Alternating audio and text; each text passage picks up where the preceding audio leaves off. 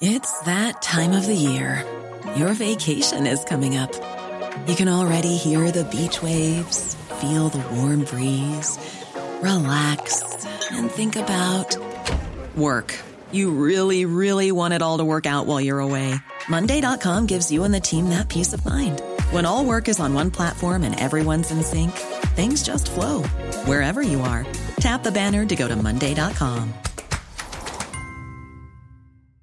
Quality sleep is essential. That's why the Sleep Number Smart Bed is designed for your ever-evolving sleep needs. Need a bed that's firmer or softer on either side? Helps you sleep at a comfortable temperature? Sleep Number Smart Beds let you individualize your comfort, so you sleep better together. J.D. Power ranks Sleep Number number 1 in customer satisfaction with mattresses purchased in-store. And now, save 50% on the Sleep Number Limited Edition Smart Bed for a limited time. For J.D. Power 2023 award information, visit jdpower.com/awards. Only at a Sleep Number store or sleepnumber.com. Sarah and I have talked many times about our desire to age as gracefully as possible, and skincare is a huge piece of that. I spend a lot of time and money thinking about my skin, and I have added Ritual to my routine, which just gives me a lot of comfort. Ritual is here for us. They have created a wrinkle support skin supplement and conducted clinical studies, so we know it's working. They're taking the guesswork out of skincare. Ritual Hyacera is one of several Ritual products that I love. I take the daily multivitamin, I take a probiotic, and Hyacera is that once daily skincare supplement that is clinically proven to reduce wrinkles and fine lines and increase skin smoothness in 90 days. I recently met a friend for the first time in person as opposed to online, and we were discussing the fact that I am 43, and she said, "I cannot believe how young you look." And I thought, thank you, Ritual, for that. Start Hyacera to help minimize wrinkles without compromising on clean science. Hyacera from Ritual is a clinically proven skin supplement you can actually trust. Get 25% off your first month for a limited time at ritual.com/pantsuit. Start Ritual or add Hyacera to your subscription today. That's ritual.com/pantsuit for 25% off.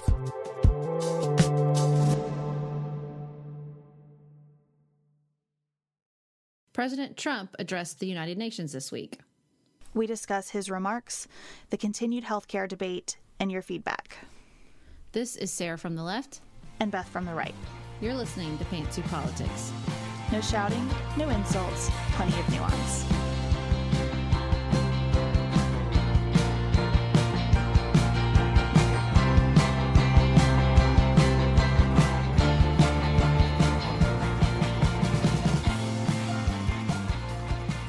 Welcome to another episode of Pantsuit Politics. Thank you for joining us. Today we're going to talk about President Trump's remarks to the United Nations, the Graham Cassidy healthcare debacle, let's be honest, as it continues to unfold, and your feedback on kind of a wide variety of topics. But first,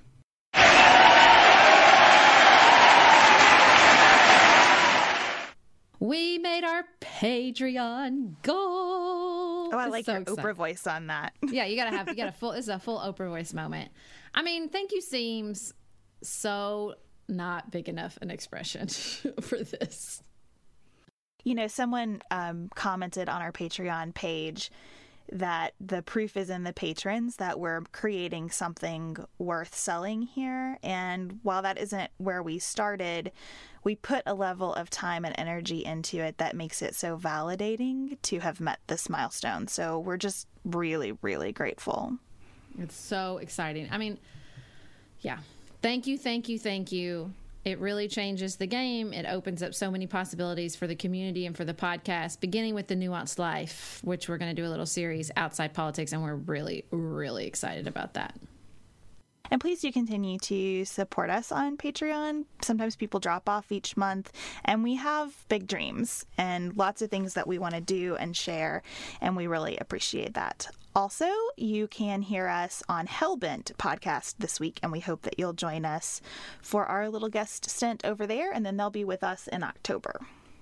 So we wanted to start the show by sending our thoughts to Mexico City following the earthquake on September 19th, which was 7.1 on the Richter scale, and over 200 people have died. And this was following another earthquake the week before.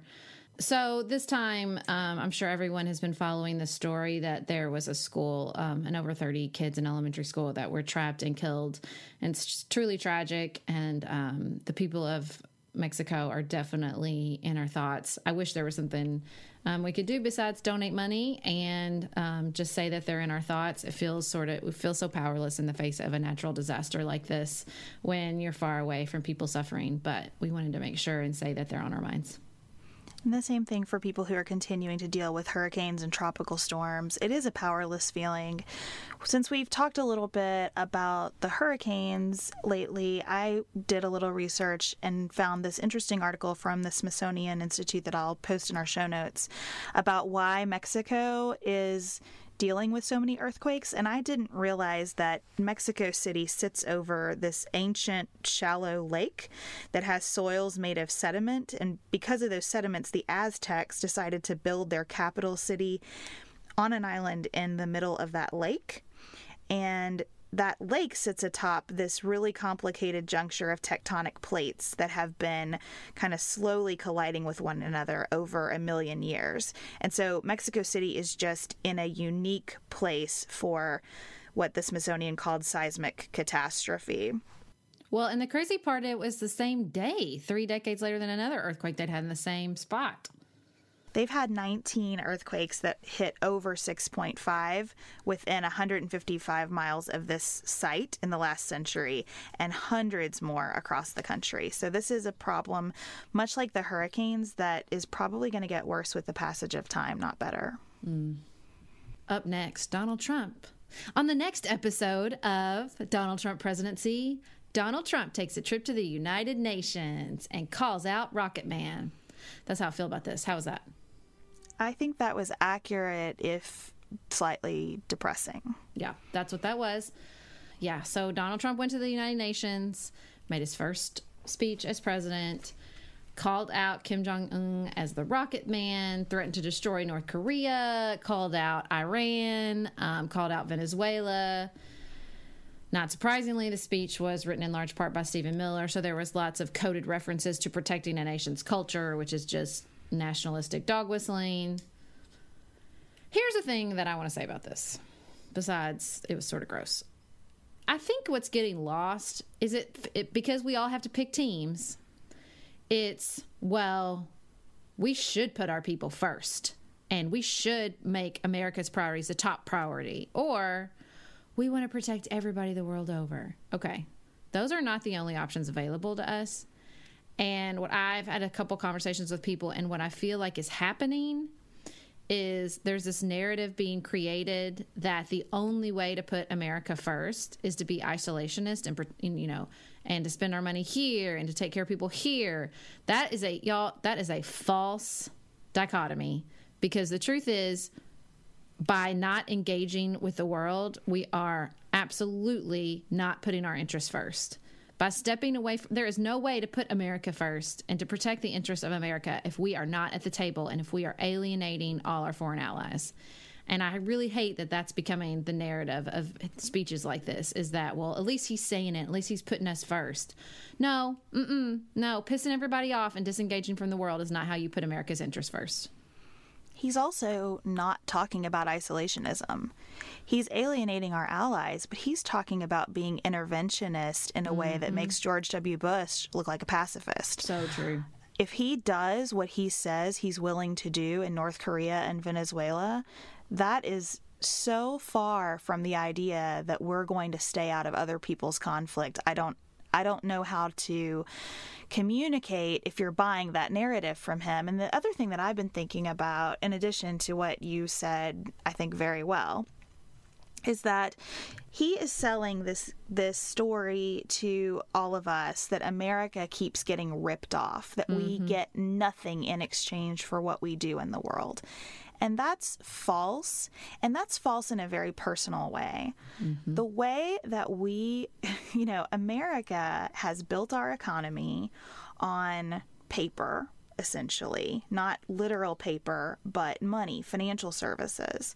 What we get for the setup, the current organization of the world is Walmart and Old Navy.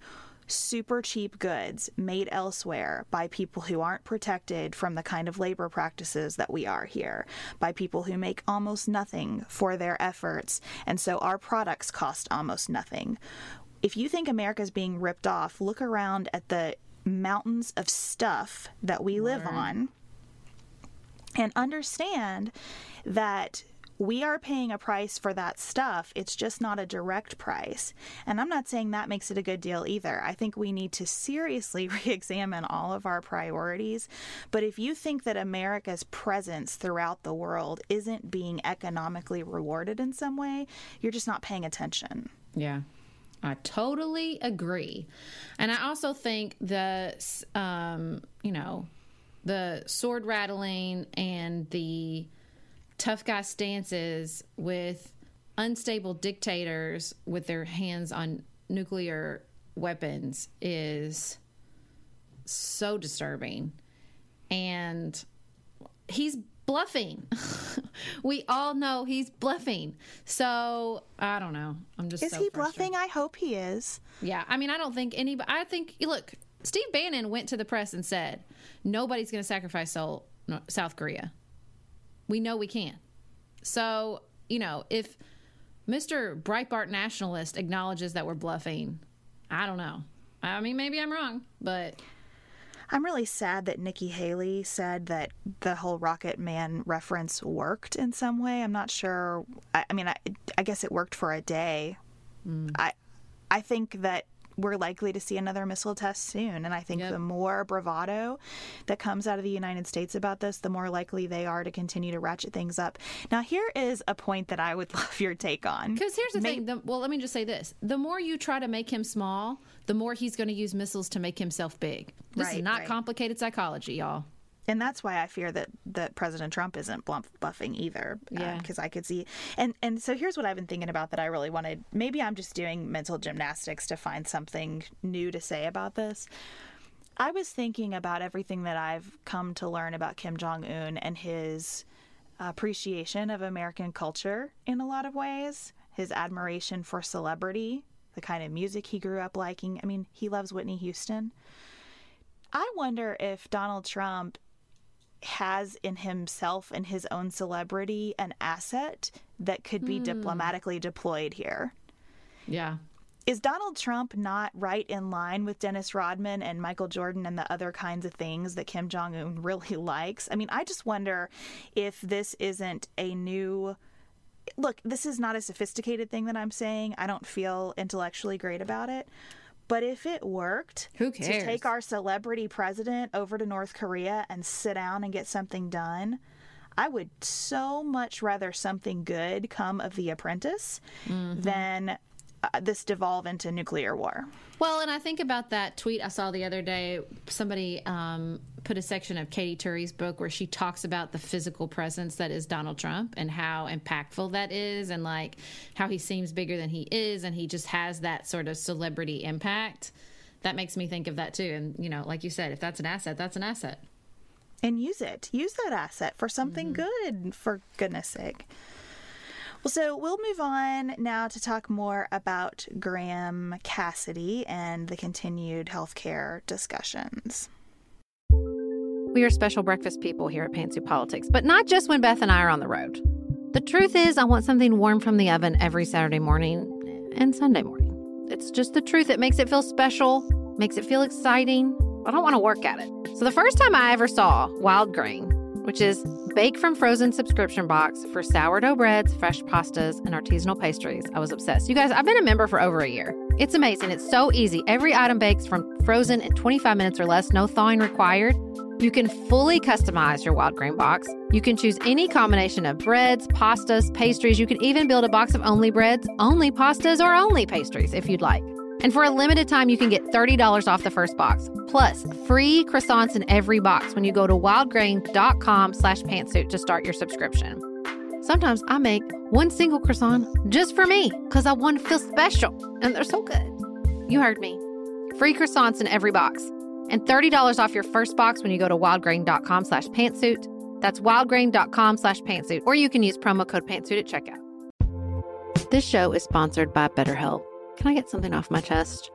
Every day I feel a little pang of sadness because I think about Griffin going away to college. Y'all, he's a freshman in high school. This is not healthy or normal. This is why I have it on my list of things to talk to my therapist about. We all carry around these things, big and small. When we keep them bottled up, it can start to affect us. Therapy is a safe space to get these things off your chest and to figure out how to work through whatever's weighing you down. If you're thinking about starting therapy, give BetterHelp a try. It's entirely online, designed to be convenient, flexible, and suited to your schedule.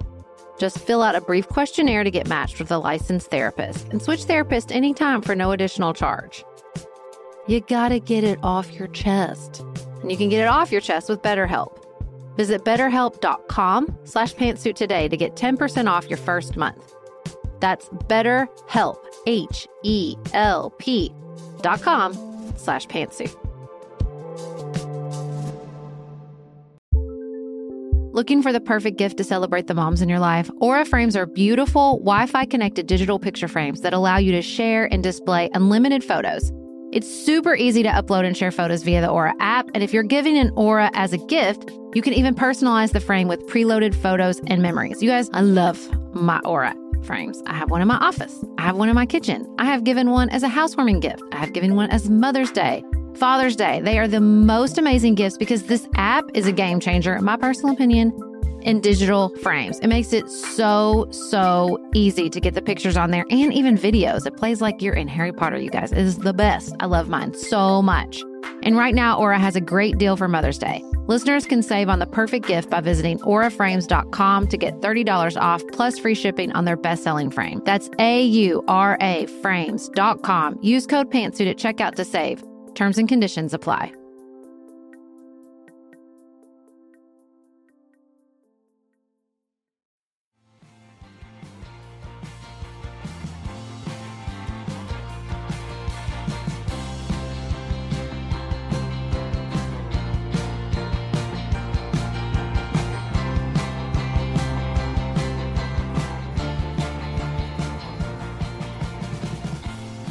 So September 30th is the deadline for the fiscal year, and this is really Republicans feel their last shot at getting health care done. Now, just a reminder, it's only their last shot because they refuse to do this on a bipartisan basis. Exactly. And when I hear that, just as a little detour, I do wonder if they plan to just twiddle their thumbs after September 30th for, like, you know, when you think about we have to get this done by the end of the year, what's your plan for 2018 if you have these tight windows? Anyway, Lindsey Graham is leaning on people to try to get votes for this. He was overheard in an airport on a cell phone talking to, the reporters believe, John McCain about it. Everyone is watching Lisa Murkowski and kind of giving her a lot of premature grief, I think, about this. Don't miss what he said on that call. He said there will be hell to pay for anyone who votes against it. Yeah.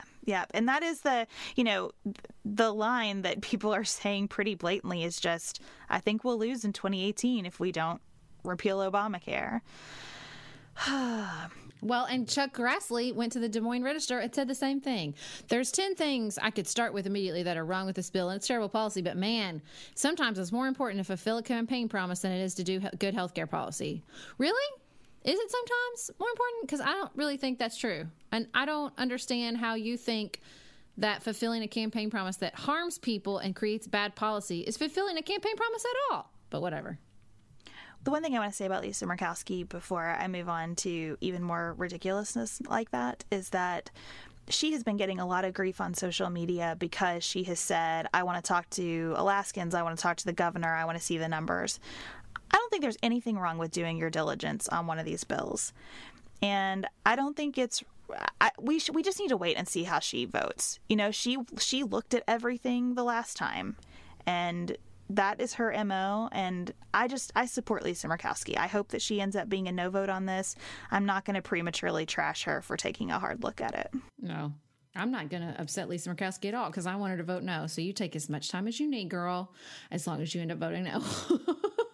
People clearly don't understand what's in this legislation, though. I was reading Vox once again went to people to ask the very simple question from a policy standpoint, how does this help America? And once again, as though this were a trick question, got absolutely laughable answers from actual Congress people. I don't understand it. You know what I think these interviews are a reflection of? They're a reflection of how much these guys depend on their freaking staff and you know, that's the thing. That's the reason why there's certain people that I have a great amount of respect for.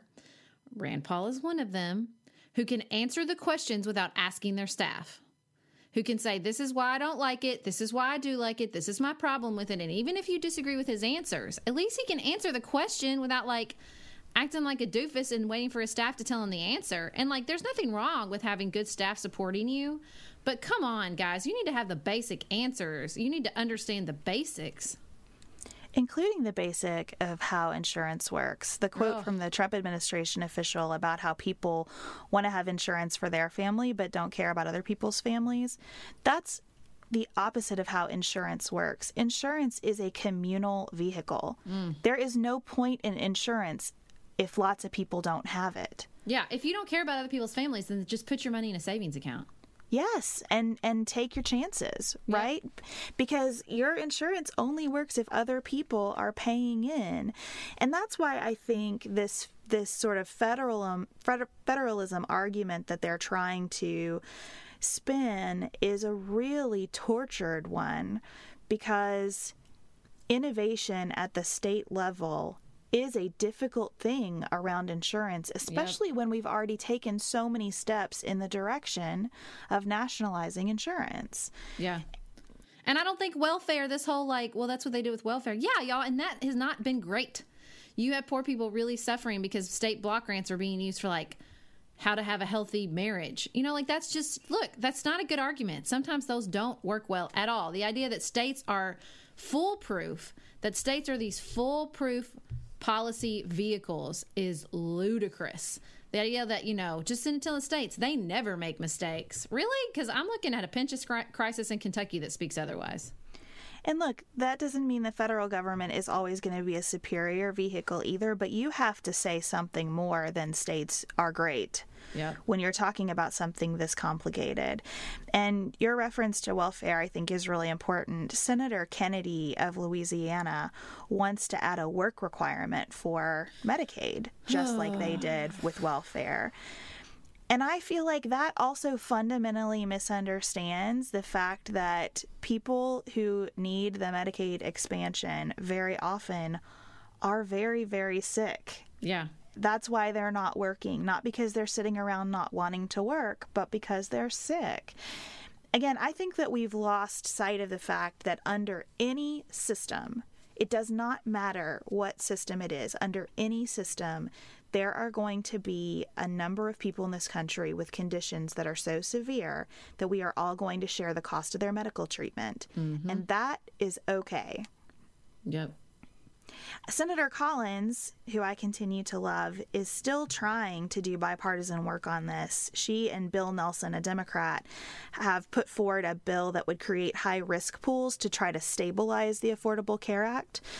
That's not getting a lot of reporting because I think people have absolutely no faith that it will move forward, and I think that is a shame. I don't know that high-risk pools work in the long term, but I think it's worth discussing. Well, and also she said no on Graham Cassidy on the record. Her and Paul are the two for sure no votes right now. God bless her, Susan Collins. Come on, Murkowski, come back to the cool kids table. Well, we'll keep you updated as this progresses or devolves, as it were. So we wanted to get into some feedback. I wanted to clarify some of the things I said during our sexual assault conversation. We had some good conversations on Twitter, and it's so hard when you're talking about this, and my brain was not as sharp as it should be when we were discussing Brock Turner and some past sexual assault cases. And what I wanted to clarify is that what I was saying is that I think that we can speak to the horrendousness of crimes without dehumanizing the people who commit them. And that's just my own personal values. It's not one that I think everybody shares, and that's okay. But I don't think, for me personally, it serves anything to turn even people who commit the most horrendous crimes into evil monsters. I think it lets all of us off the hook to ask hard questions about crime and the nature of crime. And, you know, I think part of it is just, for me, where that comes from is I just have to remind myself that everybody started as a baby and nobody was born a rapist. Hitler wasn't born Hitler. I mean, he was, but you know what I mean. And that's not to say that that excuses the behavior, like I said, or that it says that that shared responsibility means that the person and the crime they committed is not horrendous. It just means that I think it's very important to carefully distinguish the act and the person, because again, I think there's just too much at stake, and to just say it's just evil people, it's just not, to me, that ends the conversation, and it ends the questioning about these crimes that really can, you know, change people's lives forever, end people's lives forever. And I just don't think that anybody is served by that. That's where I was coming from in that conversation. We talked with Brandon Harvey about the importance of empathy and how empathy doesn't always make for good policy. Right. And I think that our criminal justice system, as it currently stands, has two undercurrents that aren't serving us well. The first undercurrent is that we always are looking through the lens of empathy for the victim when we set our punishments for people. And it's important to keep the victim in mind, but you can see evidence everywhere that that's not working. Yeah. And that's leading us to imprison so many more people than we should imprison, and not improve our outcomes. And the second undercurrent that I think is a real source of bad policy is that we can prevent crime always by having stiffer penalties for that crime. Mm-hmm. And that's not working in our drug laws. It's not working in sexual assault. I'm not aware of a crime where deterrence has really worked. Yep. You know, the death penalty, there's so many examples of it. I mean, the crime rates are higher in states with the death penalty. Now, look, it made me sick to my stomach to have a conversation where we were saying maybe we've gone a little too far in our treatment of sexual assault cases. For two women to sit here and have that discussion, that did not feel good in the process, right? That was a really hard conversation. I am sure there are lots of aspects of it that we did not get right. I think we just want to be willing to challenge the way that we look at everything all the time and ask really big, difficult questions about it. And in that sense, if that is what can happen around Title IX, challenge assumptions, ask big questions, try to get to a better outcome accordingly, then that could be a really good thing. I understand that it's hard to have trust that that's what's going to happen. Well, and I think what we were saying is not, I don't think either of us were arguing like, oh, that people like Brock Turner are punished too harshly. No, I thought he should have gotten more punishment. It's when I say treatment, I mean like the conversation surrounding that. I can say the justice system failed in the Brock Turner case, and he should have received a harsher punishment. And this crime is too often not treated with the severity that it deserves. And hold the space for, also, Brock Turner is not an evil demon. He's a human being. And while his crime was horrendous, we can have a conversation about punishing the crime appropriately, discussing how the victim particularly was treated unfairly, not just in the crime itself, but by the criminal justice system, and talk about, like I said, without it devolving into he's evil, throw him, you know, lock him away, throw away the key, the end. Like I'm not into that. I don't think it solves anything. I don't think it helps come up with solutions that protect victims. I don't think it even really deals with the inequality towards the victims within our justice system. Sarah and I have talked many times about our desire to age as gracefully as possible, and skincare is a huge piece of that. I spend a lot of time and money thinking about my skin, and I have added Ritual to my routine, which just gives me a lot of comfort. Ritual is here for us. They have created a wrinkle support skin supplement and conducted clinical studies, so we know it's working. They're taking the guesswork out of skincare. Ritual Hyacera is one of several Ritual products that I love. I take the daily multivitamin, I take a probiotic, and Hyacera is that once daily skincare supplement that is clinically proven to reduce wrinkles and fine lines and increase skin smoothness in 90 days. I recently met a friend for the first time in person as opposed to online, and we were discussing the fact that I am 43, and she said, "I cannot believe how young you look." And I thought, thank you, Ritual, for that. Start Hyacera to help minimize wrinkles without compromising on clean science. Hyacera from Ritual is a clinically proven skin supplement you can actually trust.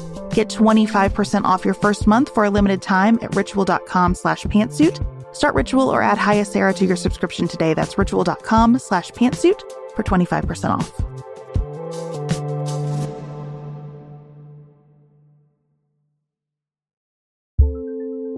Do you want a bra that's sexy or a bra that's comfortable? Thanks to Third Love, you can have both. Third Love was started to take all the frustration, ick, and out of bra shopping. That's why they make solutions for every bra problem, aka problems. Their bras make it easy to bring back perkiness you haven't seen since high school, get smoothing you know where, and have straps that actually stay put. Designed at their headquarters in San Francisco and made from premium materials, they put every style through hours of wear testing on real women, including themselves, before it's given the stamp of boob approval.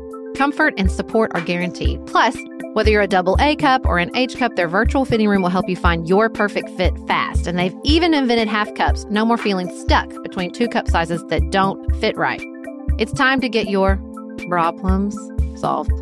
Visit thirdlove.com and get 15% off your order with code podcast15.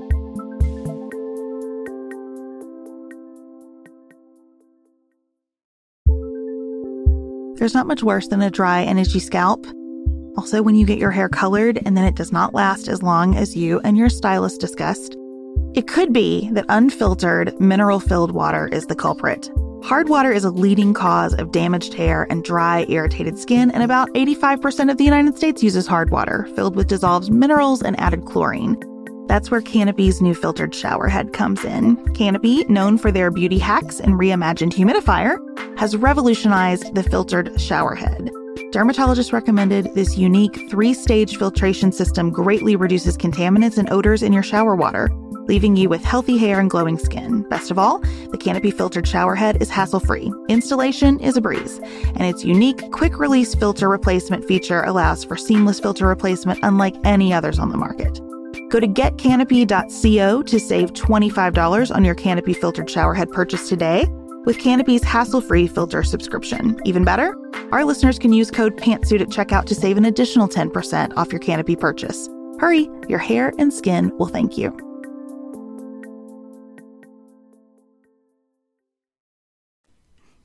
And you can feel that way personally. Yeah. Like if it is helpful or cathartic for you to say he is evil, great, do that.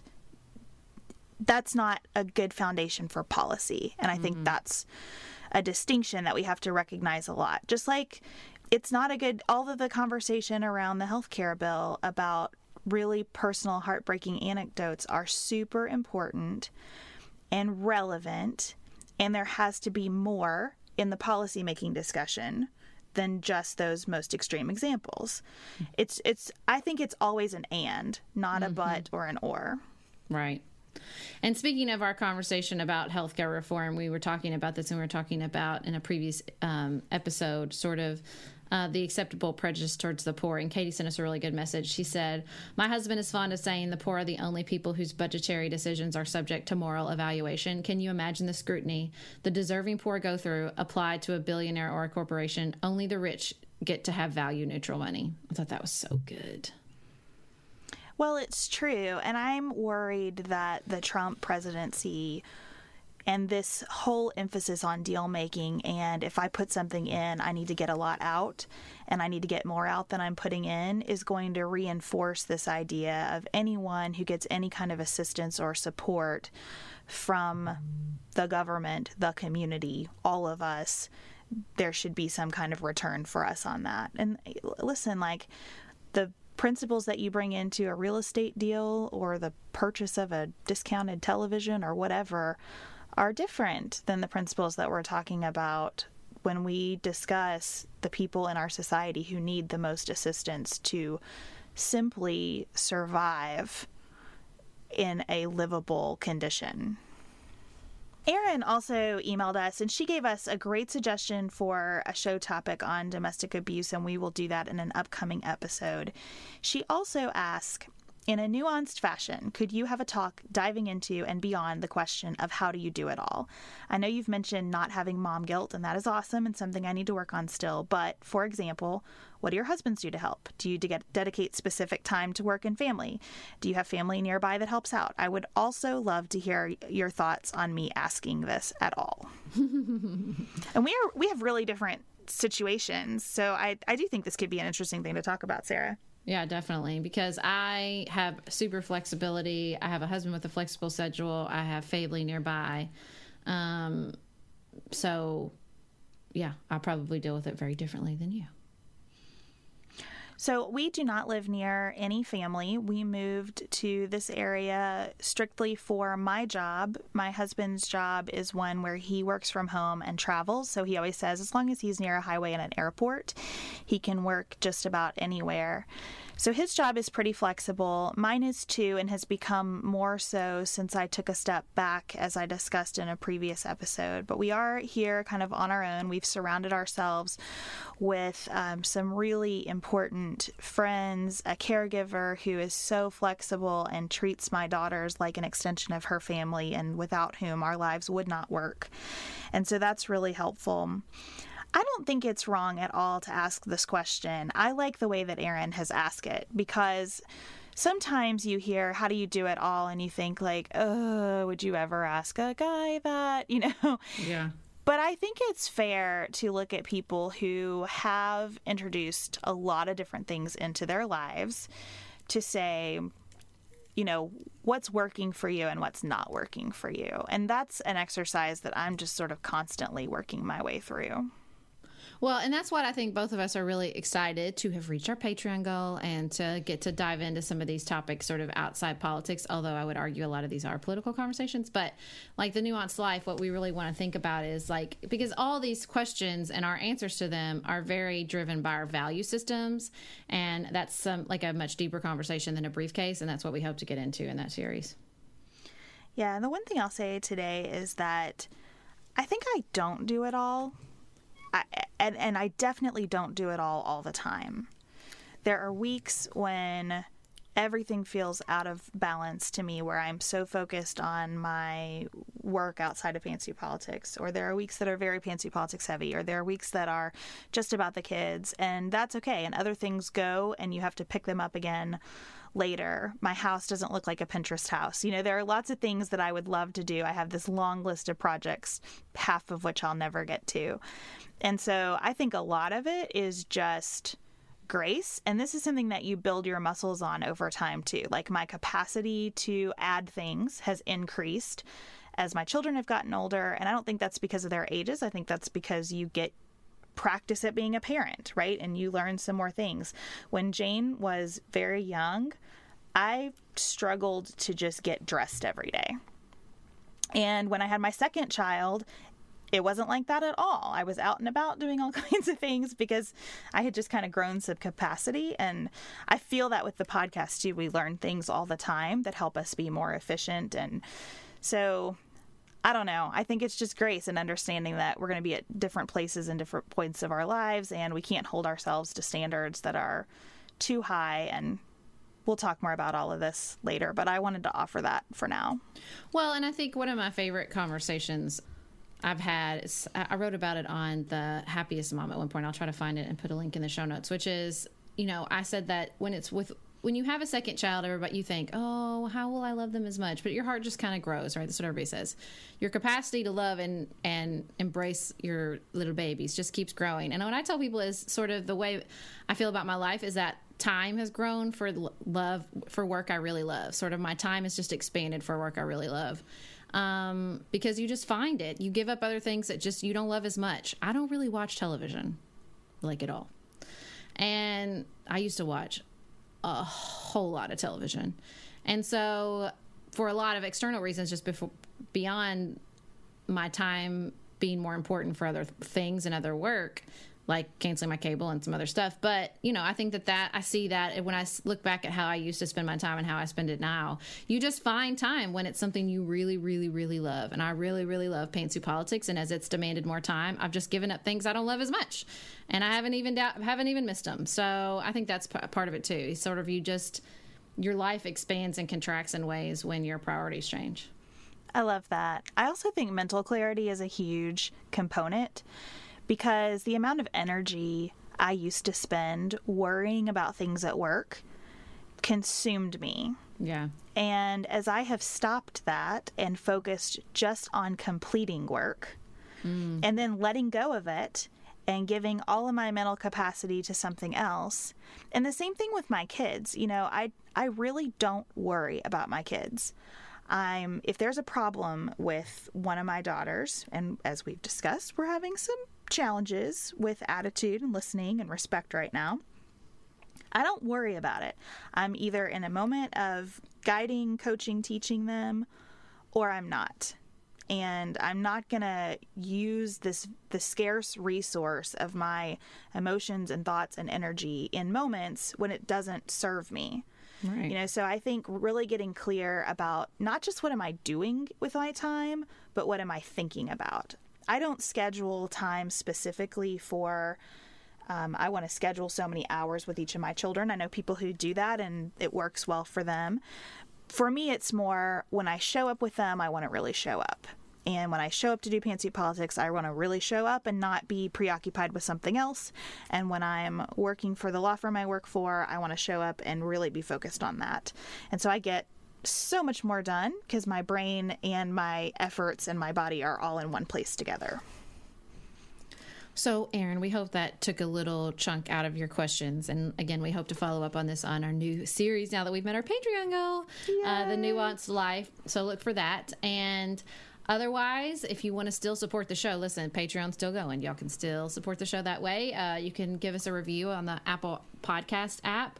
Follow us on social media at Pantsuit Politics on Twitter and Pantsuit Politics on Instagram and Facebook. We'd like to thank our executive producers, Nicholas, Chad, Leslie, Sabrina, and Tracy. And we'd also like to say, until next week, keep it nuanced, y'all.